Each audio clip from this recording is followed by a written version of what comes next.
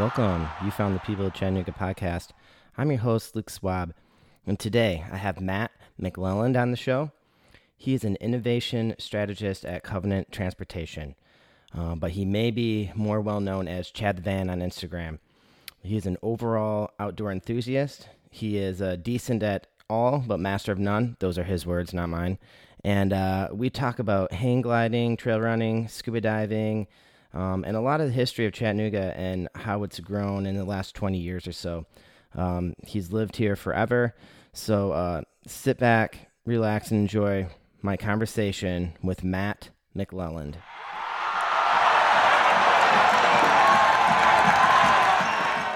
And we are live recording. I'm here with Matt McClelland.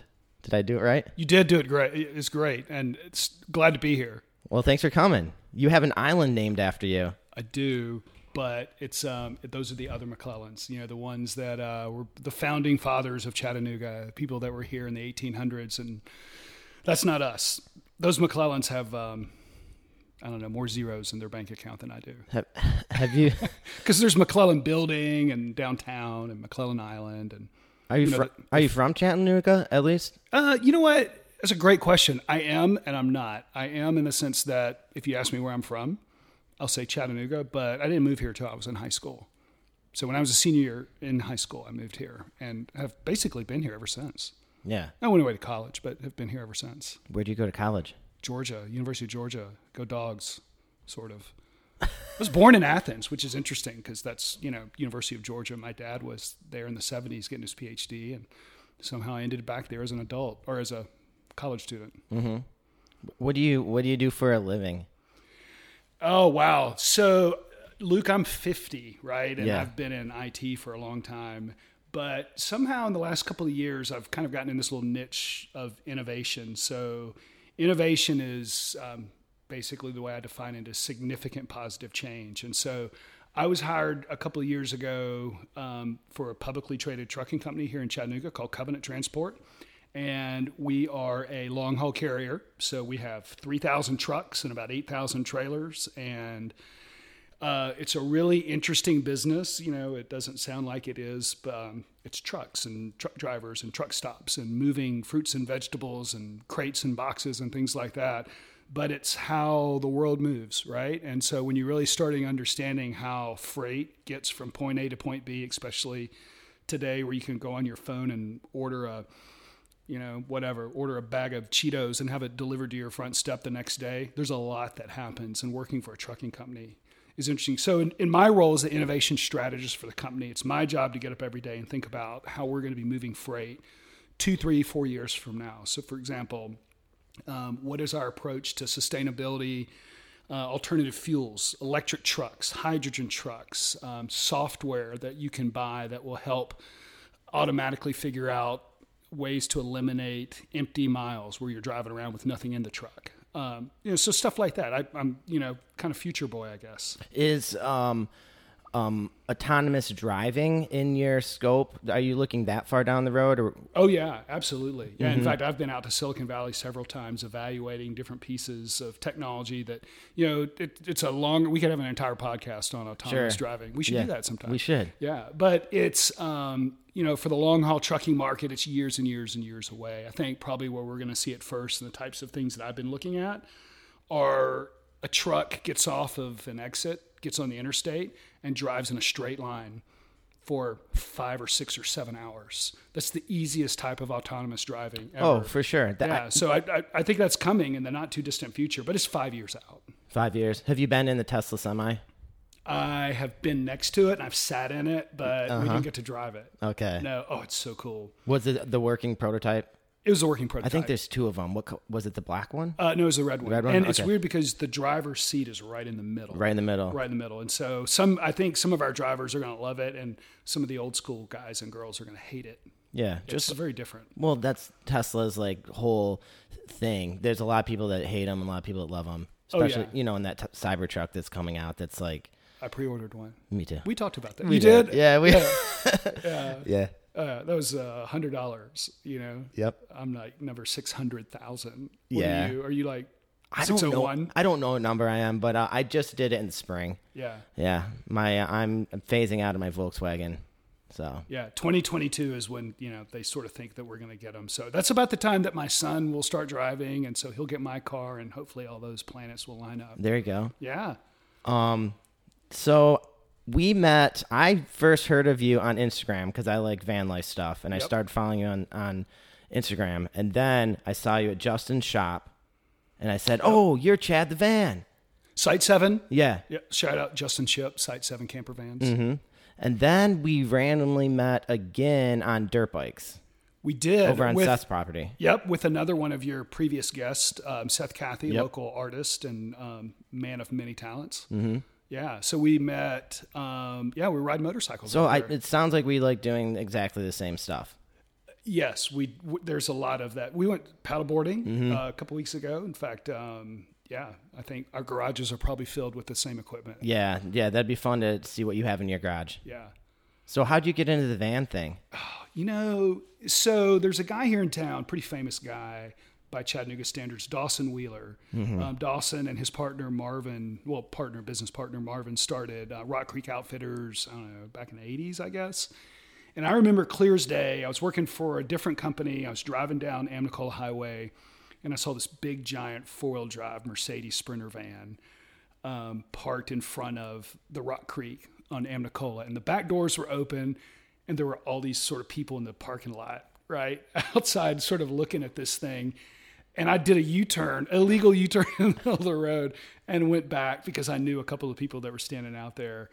That was when I first when I thought, man, I could do this. This is real. Of course, it was empty. He had just picked it up from the dealership, Luke, and it was just a sheet metal, empty cargo van. And he started talking about the kind of things that he wanted to do with it and the places that he wanted to go. I went home that night and I said, sweetie, to my wife, Patricia, who is wonderful. We'll talk about her later. And said, we got to do a van. Yeah, so that's kind of where it started. I mean, I've been looking at it for a long time, but that was kind of when it became real. Mm-hmm. That kind of happened to me the other day. My buddy Tyler just picked up a van, and I like opened the doors, went inside, and I'm like, oh shoot, I got to do this. I know it's hard, it's addictive. We just put in. He put a bed in it, and we just put in the Fantastic Fan, the roof vent. So did you help him drill the first hole? He was nervous cutting it, so that's why I just come over here. I'll cut a hole in your van. So yeah, I put the first holes in the roof, and he's going now. So yeah, well, when Justin Ship helped me, so I did most of my own build. Okay. And Justin helped me with a number of things. In fact, I called him yesterday about, Justin, I'm trying to figure out how to do this. What do you think?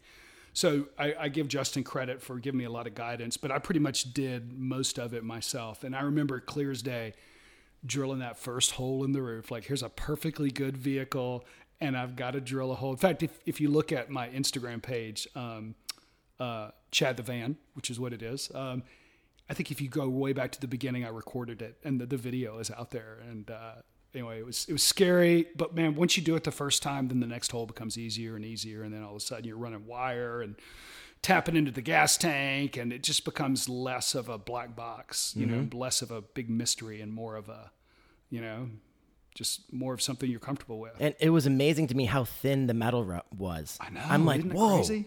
this roof is pretty thin.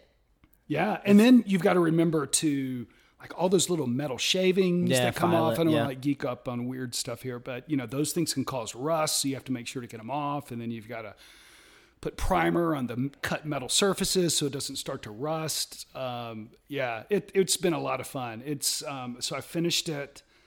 I don't know. They're never really done, Luke. I don't think so. But I took my first trip in it. Let's see, I started it in early 2018. Took my first trip that summer, and I don't know, every month the Amazon box shows up and I do something else to it. What was the last mod you did on your van? Justin helped me build a handle that I can grab onto, more my wife can grab onto when you're climbing up. Because, this is a four-wheel drive van. It's up off the ground. It's a nice little step. Some people have these cool little steps that slide out when you open the door. I don't have that, so we built this handle. That was the last thing we did. Nice. Yeah. A small thing. Oh, you know what else I put up? A hand sanitizer. Look, I found a commercial grade hand sanitizer. I mounted that to the cabinet, and I was so proud of that. There was like a $12 thing. And this was before COVID. I put it in before COVID. What makes hand sanitizer commercial grade? Well, it's, you have a little pump thing on the side of your sink at your house. This is one that mounts on the wall. Oh, like in a public bathroom. Yeah, like in a public bathroom. Oh, super cool. Yeah. Nice. Yeah. So, I'm getting suspension. That's coming next. But I mean, again, we can talk for hours of van stuff. But I think what's cool about doing it yourself is where everything is. So if you're, like we were this summer, and my son and I were out in Jackson Hole, we were boondocking, which means you're camping in a non-campsite, right? So you drive down dirt road, you get off, and all of a sudden this electrical piece didn't work for my lights and for the fan. I'm like, I think I know exactly what the problem is. And the only reason I knew that was because I had done all the wiring. I knew where the fuse was, and I knew what blew, and I was able to fix it. Yeah. It would be hard to buy someone else's used van build because you wouldn't know. You wouldn't know anything about it. You're into real estate. It's kind of like that with houses. Yeah, right? With older houses. That's true. Yeah. I've got this switch that I put in my guest room closet in the top middle of nowhere to control an outdoor light. If I don't tell somebody where that is when I come to sell the house, they're going to go bananas. So, to your point, the van's the same way. You got to leave that on and then sell the house. They'll just unscrew the bulb. They won't know where it is. Yeah. Van life. Okay. So what, have you been on any cool trips with it? Any big trips out west or anything? Oh, yeah. The van is great. So this weekend, in fact, when you and I finish recording this, I'm headed to meet a buddy of mine up at the Ocoee, and we're going to camp for a couple of nights up there and go mountain biking. And my wife's working this weekend, so I kind of have a hall pass to go do that. My son's got plans. This summer, we were gone for almost a month. So my son and I left Chattanooga in probably mid-July, early July, and drove out to Jackson Hole to meet up with a good buddy of mine here in Chattanooga, Clay Watson, who's a van guy as well. And we summited Grand Teton. And after we did that, we hung out there for a few more days because, as you know, you've probably been there. There's so much to do. And then we drove down to Colorado Springs, picked up my wife. She flew in and took the van over to Crested Butte and stayed next to a river in the middle of nowhere for 3 or 4 nights, and then stayed with some friends for a few nights, then drove down to Telluride and stayed in the middle of nowhere in Telluride, and just, it's great. It was funny, Luke, because the great thing about some of these van trips is you kind of have a general idea of where you're going and what you're going to do, but you can, like, hey, I really like it here. Let's stay an extra day. Or, okay, this isn't everything I thought it was going to be. Let's leave early. Which is which we've done before, and you just have total control of your schedule. I love it. Mm-hmm. It probably drives some people nuts. They kind of need an itinerary, and itineraries are important. But with the van, you can do whatever you want to do. I just like that you always have your house with you, and I've done quite a lot of motorcycle touring, but you still have to find a place to camp or a hotel at the end of the day. But with the van, I just love that idea of you don't have to worry about that at all. You can be in a rest stop, or you can be in Walmart parking lot, and you're 100% good to go. But the motorcycle, it's getting dark, and it's like, I don't know if we can camp here. Not sure on whose property this is, all that kind of stuff. Yeah, and it's funny because when I'm doing it alone, it's a lot easier to kind of wing it. But when my wife's with me, she's a little bit more of a nester, right? So having when it gets to be 5 o'clock, where are we going to spend the night? It's a little bit easier to, I feel better kind of having a good idea of where we're going to go. Like, oh, honey, we're going down this dirt road, and I know there's a spot at the end of it. Or we've got a campsite reserved at, campsite XYZ, which we did do some of that. Yeah. Do you prefer the campsite or the boondocking? That's a great question. Is it fair to say both? Pros and cons. I think a good solid campsite. So, for example, in Crested Butte, we did stay at a traditional campsite for 2 nights. It was right by a river, had a place to take a shower, place to do dishes. It was a little bit of a country club, and that was great, right? But then the next night we were, at the end of a dirt road, off in the woods, kind of away from people and away from lights and away from traffic, and right next to a creek. So, and that was cool too. What do you do for a bathroom?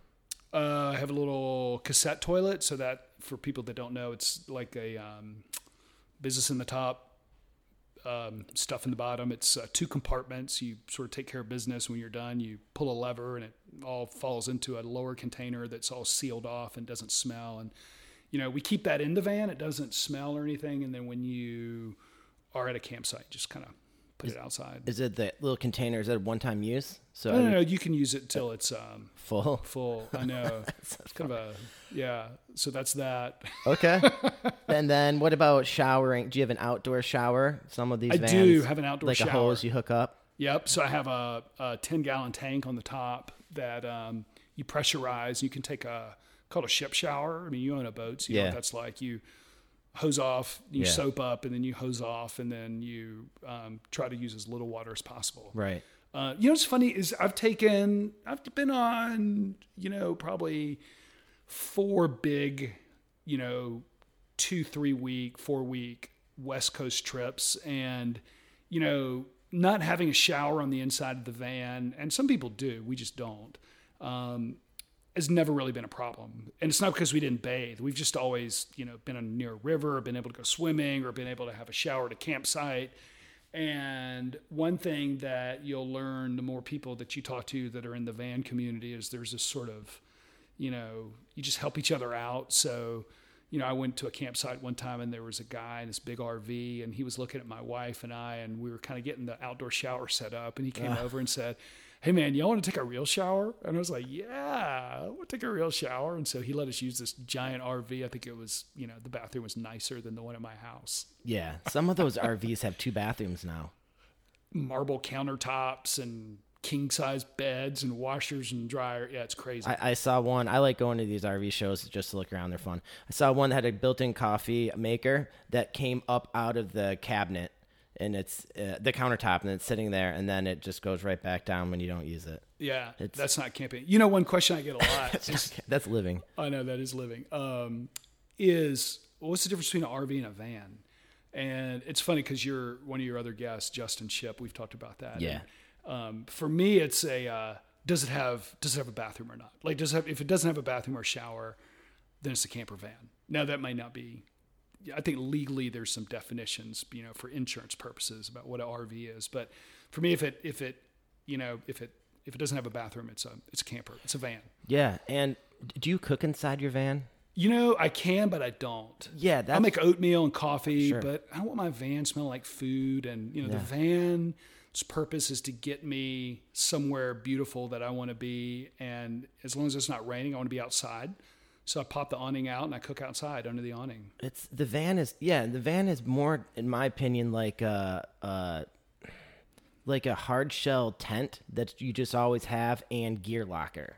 Yeah, that's exactly how I would look at it. Now, I'm going to hijack the conversation here for a second. Do it. So if you look at a lot of van life stuff on Instagram, which, for me Instagram is a lot of things. For me, it's about inspiration. I think for a lot of kids, it's about expectation, right? Where this is what life is like. But for me, it's inspiration. And so you look at all these van pictures and there's like that traditional, like really good looking girl in a bikini who's making a 4-course meal on a stove inside a van with a glass of wine and a little dog, and her, boyfriend who looks like a surfer and has long hair, and like those pictures just aren't real, right? And cooking an elaborate meal inside a van. I mean, if that picture was real, her van would smell like fajitas for 2 weeks. And so it's just such a small space, right? So yeah, I don't cook inside the van.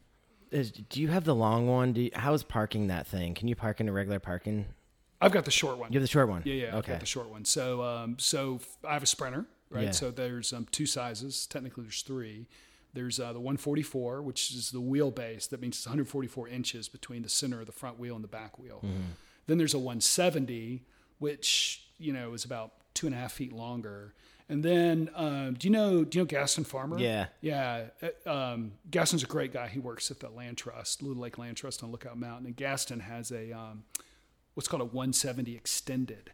So his is 4.5 feet longer than mine, which by van standards is like a penthouse. It's huge. I got lost in it. It's huge. The first time I got in it, I mean, it feels 3 times the size of mine. And when he got it, he was driving all over the country as as a rep, as an outdoor rep, and he needed all that space to carry things and to sleep in. But yeah, mine can fit in a normal parking spot. In fact, my friends make fun of me like, oh, that thing's so big. And one of our neighbors, she has a Ford Expedition or Excursion. That's the big one. Yeah. She is 2 inches longer than my van. She's like, I don't believe it. And I said, let's park them side by side. And, sure enough.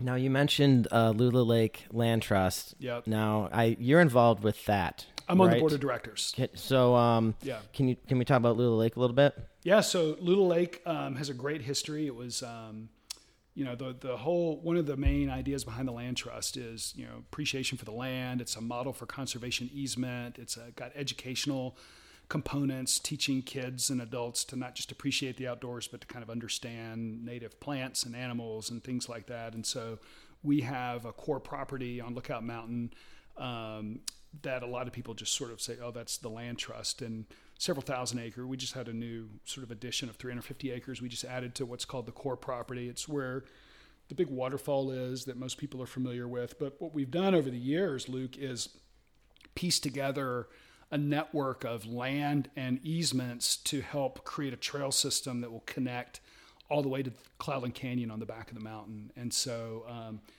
in fact, one day in the not too distant future, it'll connect all the way to downtown. So theoretically, from where we're sitting here in the south side, you could get on the Riverwalk and go all the way to Cloudland Canyon, which is like, 40 miles away, on a trail system that is a combination of Riverwalk, Lookout Mountain Conservancy, Lula Lake Land Trust for a large piece of it, and then, of course, state park and state land. What are some of the missing components to that? Just building trail system. The trail just doesn't exist yet. We may own the property. There's one piece we're still kind of waiting on an easement to kind of come through. What we'll do is one of the things we do is we work with landowners to help them understand the value of conservation easements and sort of how that works. And so, sometimes we'll have permanent easements, trail easements through private property. So it's really interesting and a lot of fun. And if you're listening to the podcast, we're open the first and last weekend of every month. Yeah. So there's a reservation system. You go to the website, you make a reservation, and the reason you have to make a reservation is because so many people want to come out, and we want to control.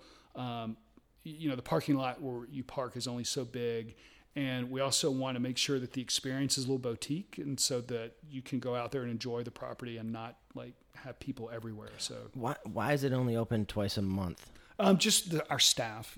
We have to staff it, and so for everything from insurance reasons, just to be able to make sure that people can have questions answered.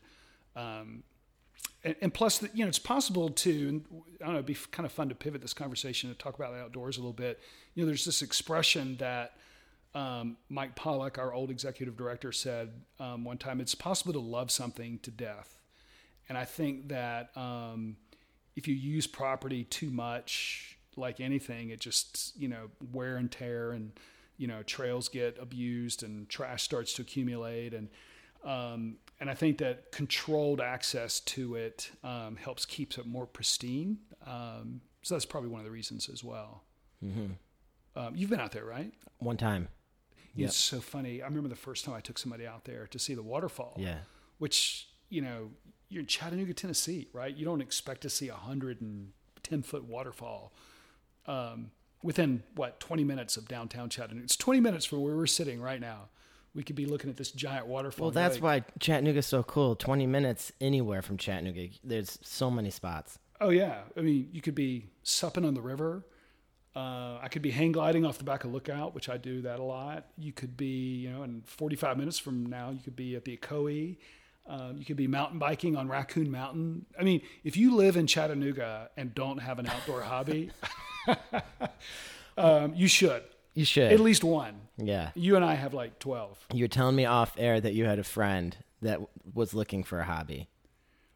It's funny. We were having lunch one day, and he said, and he had a couple of kids and a pretty demanding job, and he said, I need a hobby. Like, what would you do? Like, I need you to help me, Matt, think about helping me have a hobby. And I sort of chuckled. I was like, Frank, There's like 100 things that I can think of right now. I mean, and ultimately he picked up fly fishing with his son. Oh, that's a good one. Yeah. So that's kind of what he really ended up enjoying. But, for me, and I get this question a lot because I do a lot of stuff outdoors.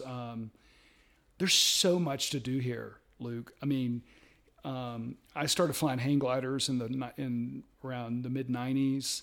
I dive at the aquarium as a volunteer.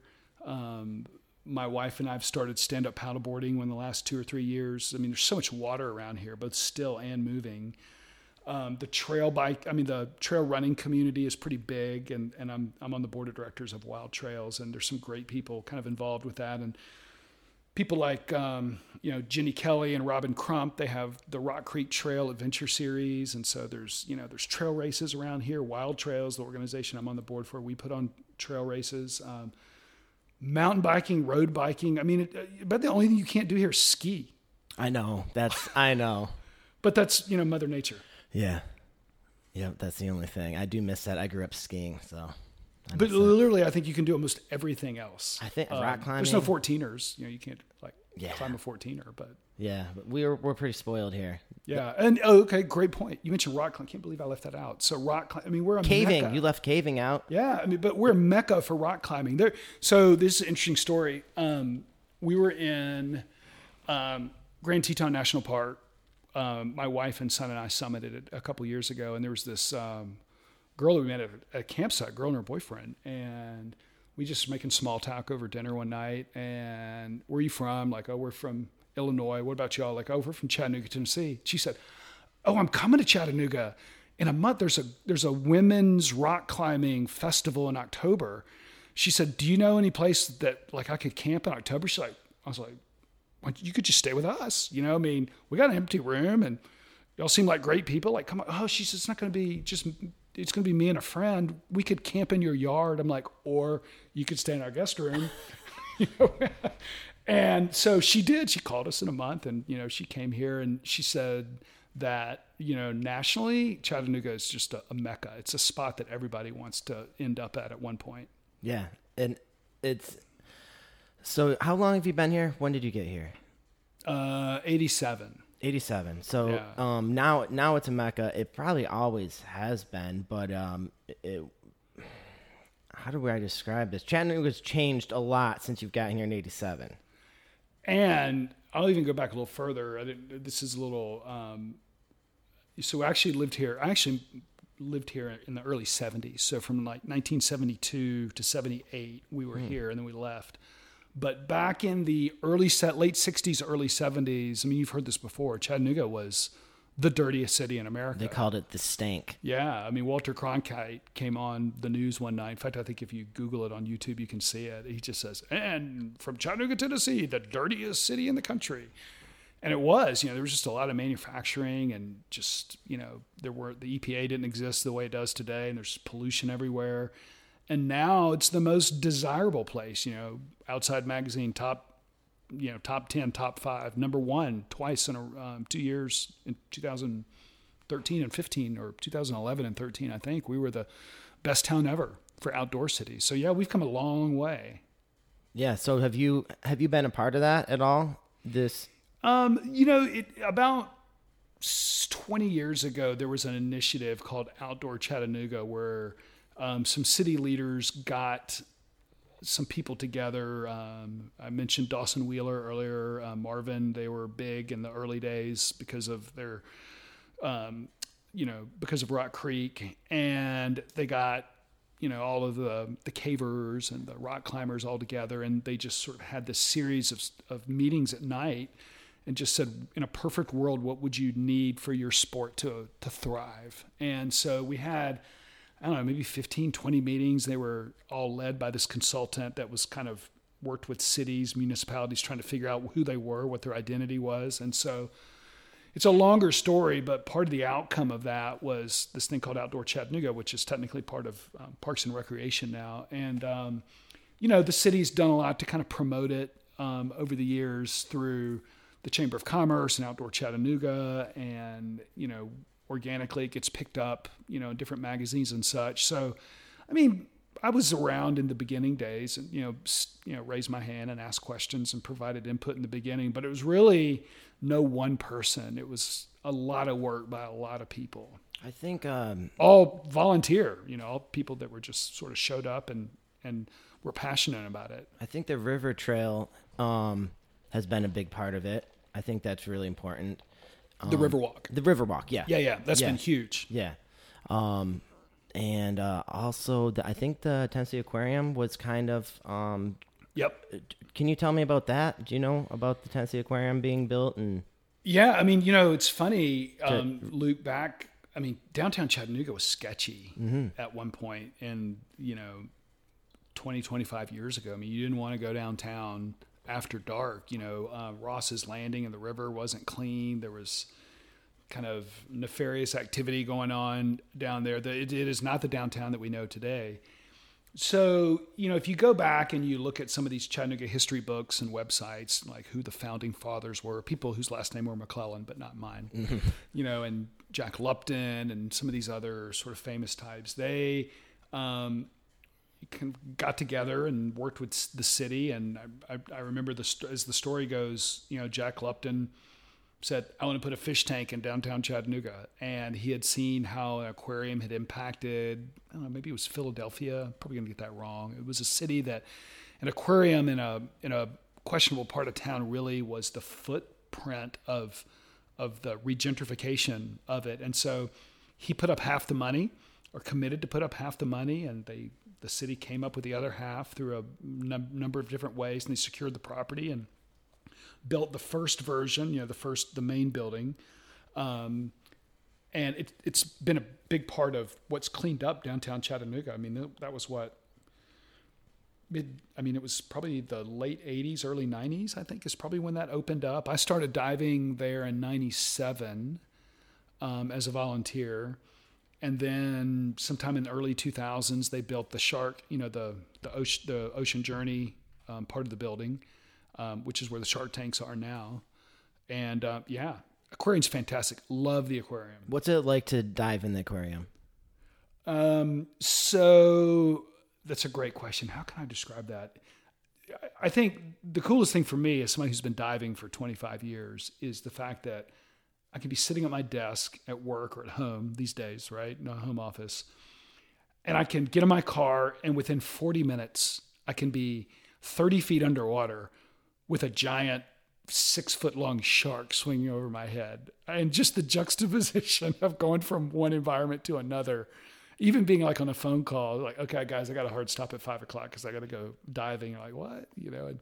And 45 minutes later, I'll be underwater. It's such a controlled environment and such a safe place. Like, being around sharks doesn't really scare me. Ironically, the most aggressive fish in the tank is the smallest fish in the tank. It's this little thing called Sergeant Major. And they're very territorial. And if you get close to where they're laying eggs, they just come up and nip at you. And, they don't have teeth or anything, but they can just nip. And that's about the biggest thing that's ever happened to me, is getting nipped by a fish the size of my fist. Have you ever dove in the Tennessee River?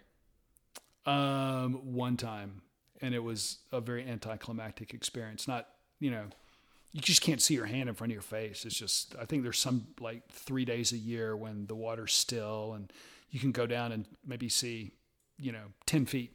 I saw someone diving this weekend. Oh, you know what? I saw your video on Instagram. Yeah, I'm looking at this boat and I'm like, I'm pretty sure that's a dive buoy over by Williams Island, right? No, by the Alton plant or factory. Alstom, yeah. It's right. Okay. They were right there, right off of the river trail, the Riverwalk. And I yell over, "Are you guys diving?" They're like, "Yeah, we do this all summer long. We like to." What exactly did she say? It's our way of getting away from the world, I think is what she said. I guess in a murky. I bet there's all kinds of crazy things that people drop. Mm-hmm. Maybe if you were to dive under the Walnut Street Bridge. Well, this was right by those like the loading docks or whatever. So whatever they drop over there. Yeah. I've always heard it's not as deep as you think it is. Yeah. Like maybe if you're out in the middle of the channel, it's like maybe 30 feet deep. I heard 15. Yeah. In some places. Yeah. Yeah. So, Randy, Wharton, who does the Wild Trails. Yep. He was trying to get Red Bull to do their high diving off of the walking bridge. Have you heard of this? He was, and they liked the idea, but after he did more research, you're like, it's not deep enough. It's only 15 foot there. Oh wow! And if it was flood stage, it'd be deep enough. Right. But that's a shame. That would have been really cool to have the high diving, Red Bull high diving events off the walking bridge. He's probably getting mad at me for saying this, but he may not listen to this podcast, so I can drop his name. Fine. But there's this friend of mine here in town, Joseph Wingfield. Joseph is a great guy. He's a business owner. Comes from a family that's been around here for a long time, but they own this piece of property right across from the aquarium. So it's a big field, kind of right across from Green Life. And so he and his brother lived on a houseboat for a couple of years. This is before they got married. And we had a really high flood stage one time, really high flood stage. And Joseph and his brother are a little crazy sometimes. And he put on a life jacket, went onto not the Walnut Street Bridge, but to Market Street Bridge. And he jumped off into the water, which at that point, because the water was so high, it was like a 50-foot drop. Right. But normally it's like a 100-foot drop. I mean, the water was really that high. It was almost to the top of Coolidge Park. Mm-hmm. And so he floated downstream and started swimming, and he was able to make it over to his houseboat. But people thought he had committed suicide and called the cops. And anyway, it got to be a big thing. But that's the only time I've ever known somebody to jump off the bridge. Yeah, it's not deep enough. Yeah, it's not. Don't jump. Don't jump for more reasons than that. Yeah. Yeah. Mm-hmm. Oh, that's another thing we have around here is you can go cliff jumping. There's lots of places in the river and the Blue Hole up at what is the river? There's Soddy? So it's in Soddy Daisy. It's just called the Blue Hole. It's kind of near the Pocket Wilderness for Bowater. My kid goes up there sometimes. Cliff jumping in the river, out at Lake Chickamauga. There's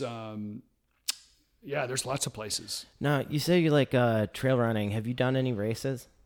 I do tons of race. We got a great race coming up here in a couple of weeks. The stump jump up on Signal Mountain. You gonna run it? Yeah, it's a 10K and a 50K. I'm doing the 10K because I'm that guy. Okay. And have you ever done the 50K? No. I've done a lot of marathons and a lot of ultras, but I've never done the stump jump 50K. And we will have people from 20 states come for this race. Some will spend the night in the parking lot. In fact, a couple years ago when I did it, I took the van up. A friend of mine and I, we stayed in the parking lot and had a little party with the other van people, which was a lot of fun. And it's, like I said, it's a great race. It's been going on for a long time. That one's coming up. Another big favorite of mine is the Lookout Mountain. There's a 50 miler and a 22 miler. I'll do that one. But yeah, between the Rock Creek Trail Series and Wild Trails and a few other organizations, there's always something. So this is good news. I assumed that was going to be canceled. All the races they canceled the Ironman. Yep. So the stump jump is on. The stump jump is on. There's a lot of social distancing sort of protocols and things in place, and the way they deal with the aid stations and the way that people have to wear gloves to hand out. Actually, they want you to be as self-sufficient as possible, so they're kind of minimizing, telling you to bring food and snacks and things in your backpack. It's funny, Randy Wharton has this minimalist sort of approach to, he says, if you're going to run an ultra, you need to be self-sufficient. They're still going to offer water for, and things, but, you should be able to carry everything you're going to need. Mm-hmm. So, there's always a race. COVID did shut down a whole lot of races this year.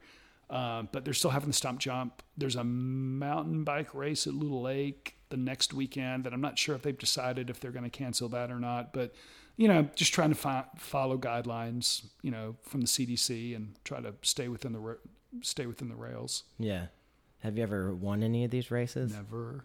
And it's funny. My kid is 14 and he's great, but he's like a lot of kids. They're just competitive, right? And I'll come back for, Dad, did you win? Or he'll say, because I'll do it sometimes with the dad of one of his friends, did you beat Mr. Coakley? Like, no, I didn't beat Mr. Coakley. Like, Mr. Kolke's 10 years younger than me, and he's a better runner than I am. But Dad, you didn't beat him. Like, son, it's not always about winning. For some people it is, and that's great if it is. It's just not for me. Mm-hmm. Yeah. I'll win maybe like the women over 70 age group. Yeah. Yep. Can I say that? You can, sure. Let's see here. Hang gliding. How did you get into hang gliding? That is a great question. So when you grow up in Chattanooga, it's kind of hard not to know about that. Now it's on billboards.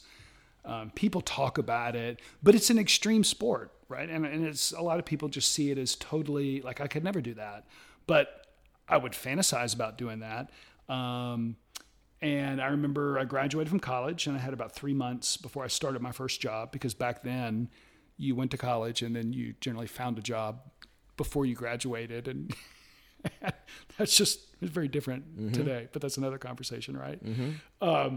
So I was going to start in 3 months, and I came back home, and I had a little bit of a signing bonus for the company that I was going to work for. And, my mom said, "Hey, so what are you going to do?" I was like, "Well, I'm going to take a little dive trip. There's some places in Florida I want to go dive, but I think I'm going to take hang gliding lessons." And so, long story short, I started on a Sunday. I soloed on a Friday. Wow.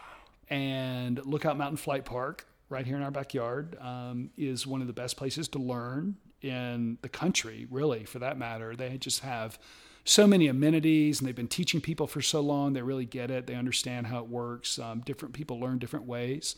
Young people learn differently than old people. Men learn differently than women. There's just they know how to deal with all that.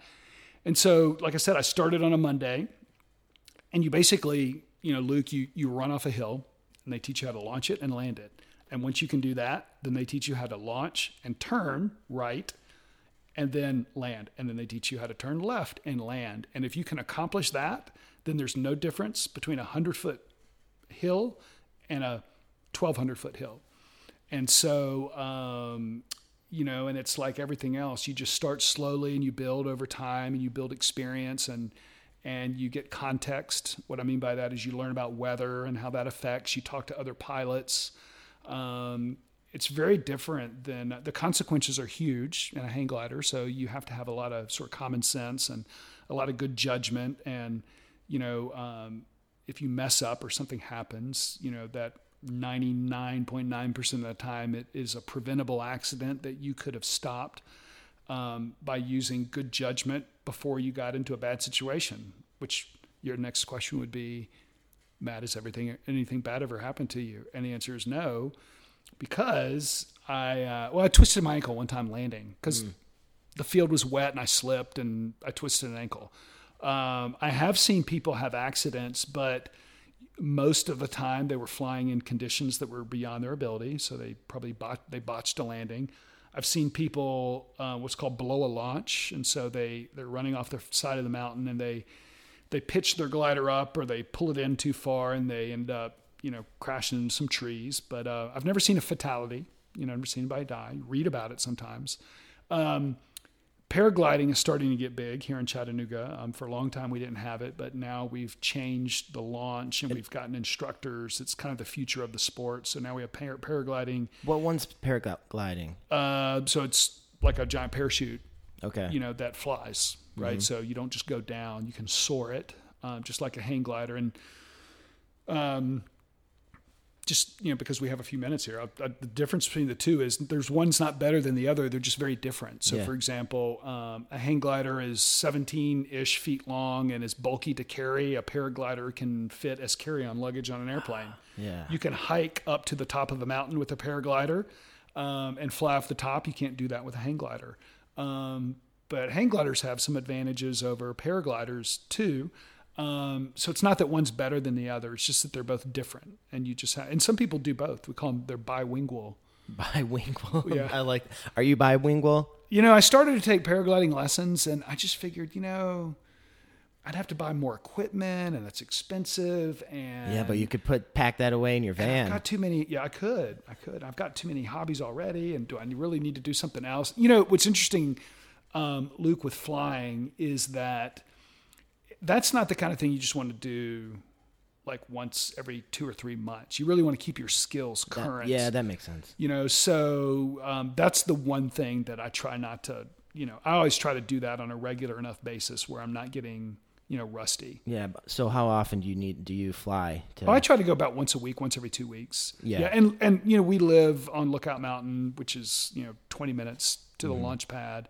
So we jump off the top, or you can tow up behind the airplane. If any of your listeners are interested in that, you should go to their website. I've got a couple videos I've shot on my Instagram page. You can look at me. In fact, I was flying in Atlanta this weekend, which is interesting because there's no mountains in Atlanta. Yeah, you got pulled up by a plane? I got pulled up by a plane, yeah. There's a friend of mine that has a plane down there. So That's that was cool. kind of weird to be flying at 2,000 feet and see Atlanta downtown in the distance, and then see a little private jet, 1,000 yards away, on final approach into PDK Airport. Yeah. And the pilot looks over at me, and I look over at him, and I could kind of see him. I mean, maybe it's. You could make eye contact? We could make eye. So he was, because I was told to be very careful. Yeah. It's the most busy airport in the world, by the way, is where you're flying by. Right. So, but I was far enough outside what's called the cone. So the FAA has these different cones that, these circles on a map that are controlled airspace. And so I'm technically outside of that, but they still vector people in through this area that I was flying. And so, and on a map, it says, be careful of small airplane traffic. So they're used to looking for people, but it's just weird. That's the first time I'd ever been that close to an airplane. That's really weird. I know, it was. Now, have you always landed where you planned to land No. when you took off? Okay. No. That's a different question then. Have you had any accidents? So, it's interesting. So You've had to make some adjustments. Yeah. So let's put it like this. If I take off at Lookout, I always land at Lookout, and that's by design. But there are some times when I think, okay, the conditions are right.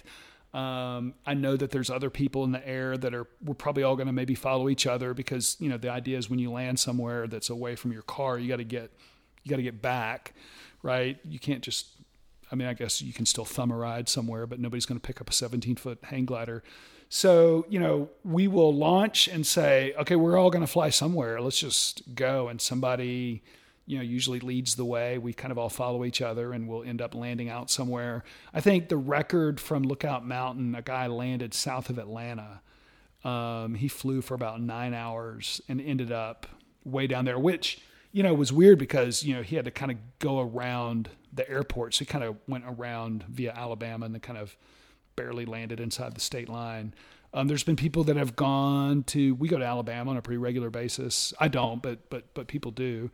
I don't think I've never, I think maybe one time I ended up landing about a mile away in a farmer's field. I just couldn't get back. The wind had changed. I just couldn't get back to where my car was, to the traditional landing field. Mm-hmm. Yeah. Wow. I'm still thinking that 9-hour flight to Atlanta. That's crazy. I know. My longest flight has been about 6 hours. It was in North Carolina. It was a beautiful day. There's thermals everywhere. It could have been longer. I just kind of got like, okay, I'm tired. I gotta, like bored or like you're physically. I was thirsty. I didn't intend to fly that long. I thought it was going to be like a 30-minute flight, and it just like all the wind gods and goddesses, like we're all perfect helping that you day. out. I had to use the bathroom. I was hungry. Yeah. I knew that there was going to be people waiting on me. And I figured, 6 hours is enough. Especially when you tell them all half an hour. I know. So it's a great sport. I would have to say, Matt, you do a lot of outdoor things. Where does that sit? I'd say that's top 3. Oh, really? Yeah. And what are the other 2? My wife and I whitewater kayaks. I really enjoy that. And I love to trail run. Yeah. Mm-hmm. So those are kind of the top 3 things. I think if I had time for one more thing, I'd love to learn how to fly fish, but have a job and a wife and a kid and a lot of other hobbies, and there'll be time for that one day. There'll be time for that. Yeah. I want to go with you. I want to go fishing with you sometime in Alaska. You don't want to. Yeah, I do. You don't want I do. I don't want to do it forever. I just want to come for a week. Like, Yeah. put me to work for a week on the boat. You would probably like 1 week. Would I last a day, or am I too soft? No, I don't know. We'll see. I honestly don't. You'd be fine. Okay. I think I would. so. Yeah. I'd probably bug you because I would ask questions. You're like, Matt, I just need you to work and stop talking to me. I'll take you on a dirt bike ride sometime and see if you complain. That's how I can tell. That'll be my little test. The litmus test. Yeah. Yeah, exactly. Yeah. But there's so much to do around here. I think probably your demographic for your listener base, everybody has a hobby. They do something. Yeah. Right. It's kind of hard to live here and not. Yeah. You know what I was thinking when you mentioned earlier about your friend that was like, I got to find a hobby. I would just recommend just start walking on the Riverwalk. And then when you get bored, find another trail and just keep going and start exploring your city. Because this city is there's so many nooks and crannies that you drive by in your car and you don't even know it's there. You know, there's like a lot of secret little trails around here. Oh, just yeah. explore. I think, it's funny. I had a friend from California come in town a few weeks ago, and he said, I've never seen so many things on top of people's cars in my life. There was a hang glider, there was a kayak, there was a flatwater kayak, there was a canoe, there was stand-up paddleboard, there were mountain bikes, there was road bikes. Deer? Did you see a deer? Because that happens too. That would have been great, to have rounded it out. But, it's funny. I talked to Rock Creek, one of the managers there one time. I was like, what do you sell a lot of? We sell a lot of racks, a whole lot of racks. Yeah. I also see a lot of cars with empty racks too. Yeah, there's some people that maybe it's part of the look, right? Like I bet there's never been anything some on that really car. Nice bumpers on some of these cars too. Oh yeah, yeah. If you see Chad the van driving around town, I've got a big Thule box that is empty except when I go to the river. That's what I put all the wet gear in. That's good. And it always has something up there other than the solar panel. So I think the hang glider's up there right now. You put the hang glider on the van? Yeah. Okay. Yeah. Do you daily drive that thing? I can. But you had right now. I came to the podcast day in a little Outback, Subaru Outback. Okay. It's like the state flower of Chattanooga, the Outback, right? There's a lot of Tim them. Kelly Subaru. There's a lot of them. Is Chattanooga getting too crowded? Oh man, you give me trouble asking me that question. But you know what? So one of the things about me, Luke, is that you always know where I stand, which is good and bad, right? You're the innovator. You look for the future. That's your job. So here's the way I define that. I am not a growth for growth's sake kind of guy, which means I could never be like in charge of the Chamber of Commerce or something. Because I don't think that more is better. I mean, every time I drive into Atlanta, like this weekend when I went there and when I was flying over Atlanta, I kept seeing all these new neighborhoods that were just being built. And I'm just thinking, what are all these people doing? Why would people move here? And there's all this traffic and,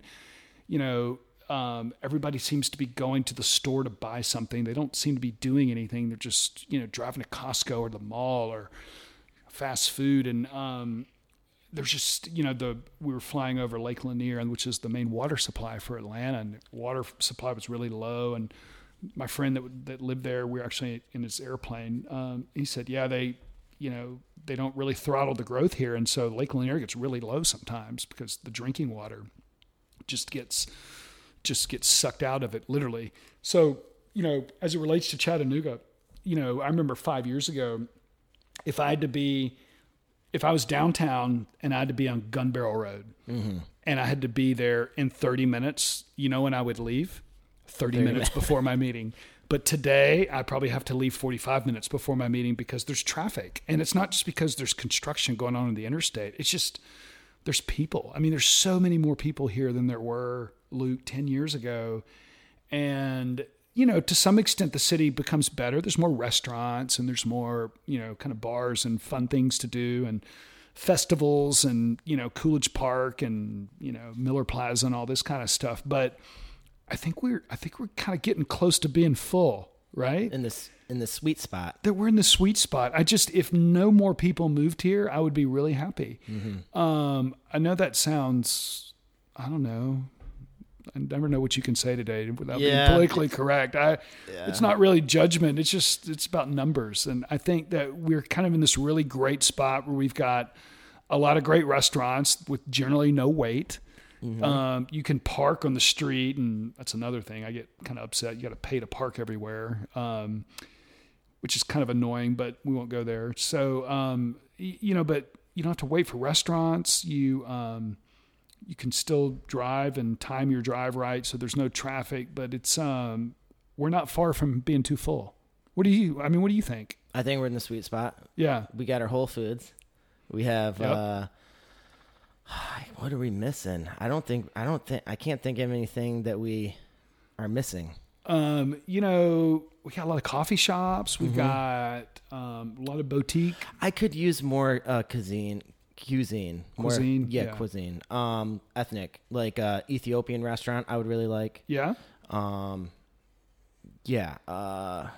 Maybe another Mediterranean. Yeah. What's funny is we're Korean. We're we're recording this here in the South Side, and I was running downtown the other day. I'm running out Main Street, and I'm looking at all these buildings, like all this construction, and I keep thinking, what do these people do? Right? I mean, these are like $300,000-$400,000 condos and units and houses, and I just keep thinking, I feel like I have my finger on the pulse of like the job market and tech jobs and I don't know, social media jobs or whatever it is that everybody does downtown. I mean, Unum is Unum and TVA is TVA and Cigna is Cigna, right? Those are the big, Blue Cross is there. But I just keep thinking, what are all these people doing? There's so many expensive places going up, and what are they all doing? I don't know.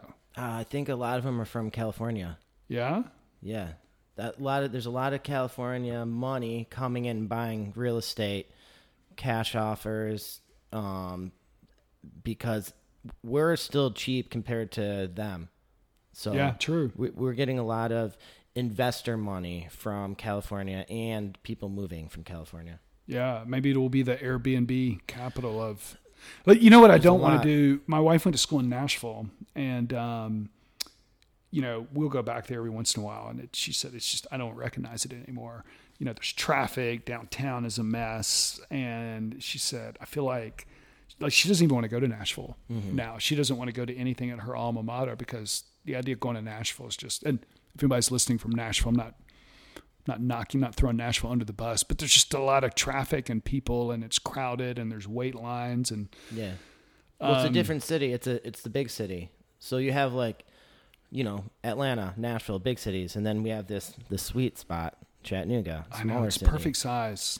Yeah, whoever the next mayor is, and we won't get into that because I know you and I both know different candidates that are running for mayor. I can't even vote. I don't even live in Chattanooga technically. That's true. Lookout Mountain is a different zip code, and that's true. We have our own mayor, but they would. I don't know. It'd be interesting to put them. It'd be interesting if you had them all on the show and said, "Okay, I would love to." Yeah, let's have a debate. Mm-hmm. Chattanooga, too big, too small, room for more growth. I don't think I like debates. I like more conversations. I'm not much of an argumentative person. Yeah.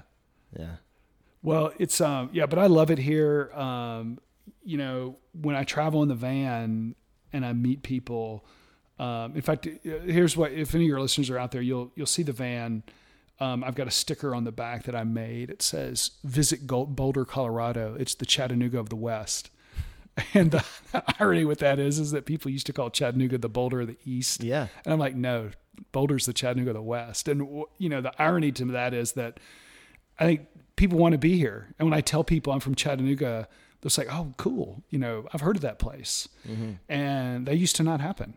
And when my wife and I and my son travel in the van in the summer and we go to these cool little mountain towns, a couple summers ago, we took a rafting trip in Idaho and we drove through Whitefish, Montana and McCall, Idaho and Victor, Idaho and, some of these, Crested Butte, Colorado and Basalt and, some of these neat little mountain towns, they all are really cool and they're expensive. But when you kind of look at the whole package, right, you look at restaurants and affordability and how hard is it to go see the dermatologist or, I had an accident, I need to go to the hospital or, whatever it is we take for granted. Chattanooga's like this, like we come home and we're like, yeah, it'd be really cool to live in Telluride, Colorado. But when you look at all the different things that you have right here in your backyard, like this is still the best place. Like I come back here and I think, other than like a crazy expensive small town in the mountains of Colorado, this is the only place that I've been to that I think I really would like to be. And I get to live here every day. So do you. Yeah. Except when you're not fishing in Alaska. I know. No, I'm pretty. So we need to interview you sometime. Well, maybe we'll do that later. Yeah. No, I came here on purpose because Chattanooga's awesome. Yeah. I mean, you could have a whole episode on, it's called People of Chattanooga. That's why I'm doing the podcast. Yeah. Because Chattanooga's awesome, not only for all the activities, but because the people live here. And I love meeting all, I love meeting people that live here. So yeah, when I went paddleboarding with you the other day, we got in the water. Of course, you didn't know this, but everybody's like, "Hey, Luke," it was like, Norm from Cheers. Like everybody knew you, and you haven't even been here that long. And I think that's so cool because it's a community, it's a town. You have characters. You have interesting. I think you're going to have a good friend of mine on a upcoming broadcast, Genesis Gray Kid, who's this artist, a poet. Mm-hmm. He's a fascinating guy. Yeah, I'm excited. And I've been really fortunate to get to know him over the last several years. And your listeners are going to get to listen to him. And Seth Cathy was really interesting. Yep. I enjoyed that. I was actually building some shelves the other day, and I listened to the Aaron Hoffman episode. That was sort of fascinating to learn about Elder's Ace Hardware. And you, like, hey man, I'm in Michigan hardware store and I found your hot sauce. Yeah. Chattanooga, baby. Yeah. He lives just 3 houses down from me. Yeah. And have you had, Thomas Persinger? Yeah. I found him. Yeah. Yeah. Okay. I need to go back and listen to that. Thomas, commercial fisherman and a bush pilot from Alaska. And he's living here. I mean, there's so many interesting stories. Yeah. And I love, meeting these people. Everyone has a story. You know what I mean? So that's what and another reason for this podcast is like, we got our phones off to the side, airplane mode. We're like focused. We're looking at each other. We live in this era. It's so hard. We're 6 feet apart. We are 6 feet apart. Yeah, exactly. We measured it. But, before we started. Got the tape measure on the table. But it's so hard to have a real conversation with all these distractions these days. So this is another excuse to just sit down and have a genuine, real conversation that all humans need. Yeah. And not all humans are getting. So yeah. And it's funny. They say that you really are only friends with like 12 or 13 people. Yeah. Like we may have 1,000 friends on social media or I think Chad the Van has 1,300 followers, but I don't know a lot of these people, right? Yeah. Obviously. But, there's this one friend of mine named Rink Murray. He's a reproductive endocrinologist here in town. So he's a fertility doctor. Mm-hmm. Lives up the street from me. One of my really good friends, he's the kind of guy that I can call and say, "Hey, Rink, I need a really good book recommendation." And he'll have like read something very cerebral at times. And I was like, "Why did you like it?" And then we're still like talking about it an hour later, and I've already ordered the book, and he's telling me why he likes it. And I love stuff like that. I love genuine, authentic relationships. I've never lived in a place where I've really had great people around me like before Chattanooga. Wow. Yeah. I mean, to be fair, I've been here a long time, but yeah, this has been great getting to know you over the last, just the different connections that we have. It's kind of like we all have jobs and stuff. There's so many great, interesting people to hang out with in town. Mm-hmm. Well, thanks for coming on the show. Yeah, man, it's been great. You throw these out, every week, every 2 weeks? Every week. Every week? Friday. Every Friday? Uh-huh. All right. Yep. That's it. Thanks. Well, hey, yeah, thanks. And Chad the Van. Oh, yeah. This is the part where people of Chattanooga. Yep. Site 7 Camper Vans. Yep. Who else? Genesis Gray Kid. Uh-huh. And can we the artist on Instagram. And these are all non-paid plugs. Yes. And so your Mojo Burrito, my favorite burrito place, hole in the ground, hole in the wall. We have to talk about what you showed me before this podcast started. Genesis Gray Kid did album art for Kanye West. He did, for a song that has not been officially released yet.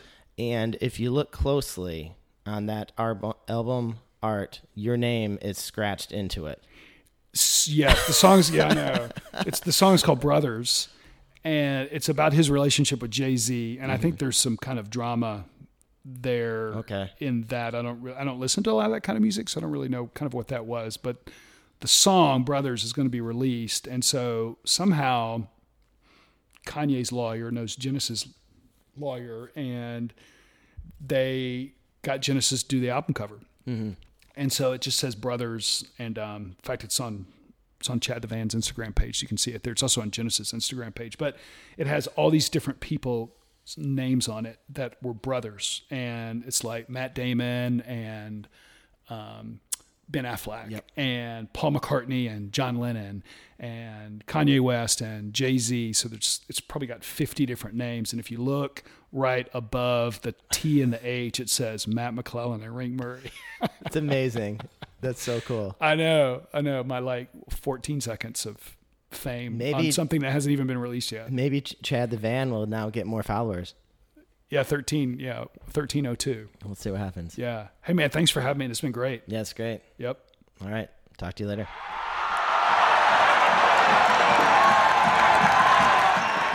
And there you have it. That's Matt McClelland, a.k.a. Chad Devan. Hope you enjoyed the conversation as much as I did. If you like the show, please rate us on Apple Podcasts. Tell your friends. Word of mouth is great. Look us up on Instagram at People of Chattanooga. And otherwise, come back next week for the next show. Bye.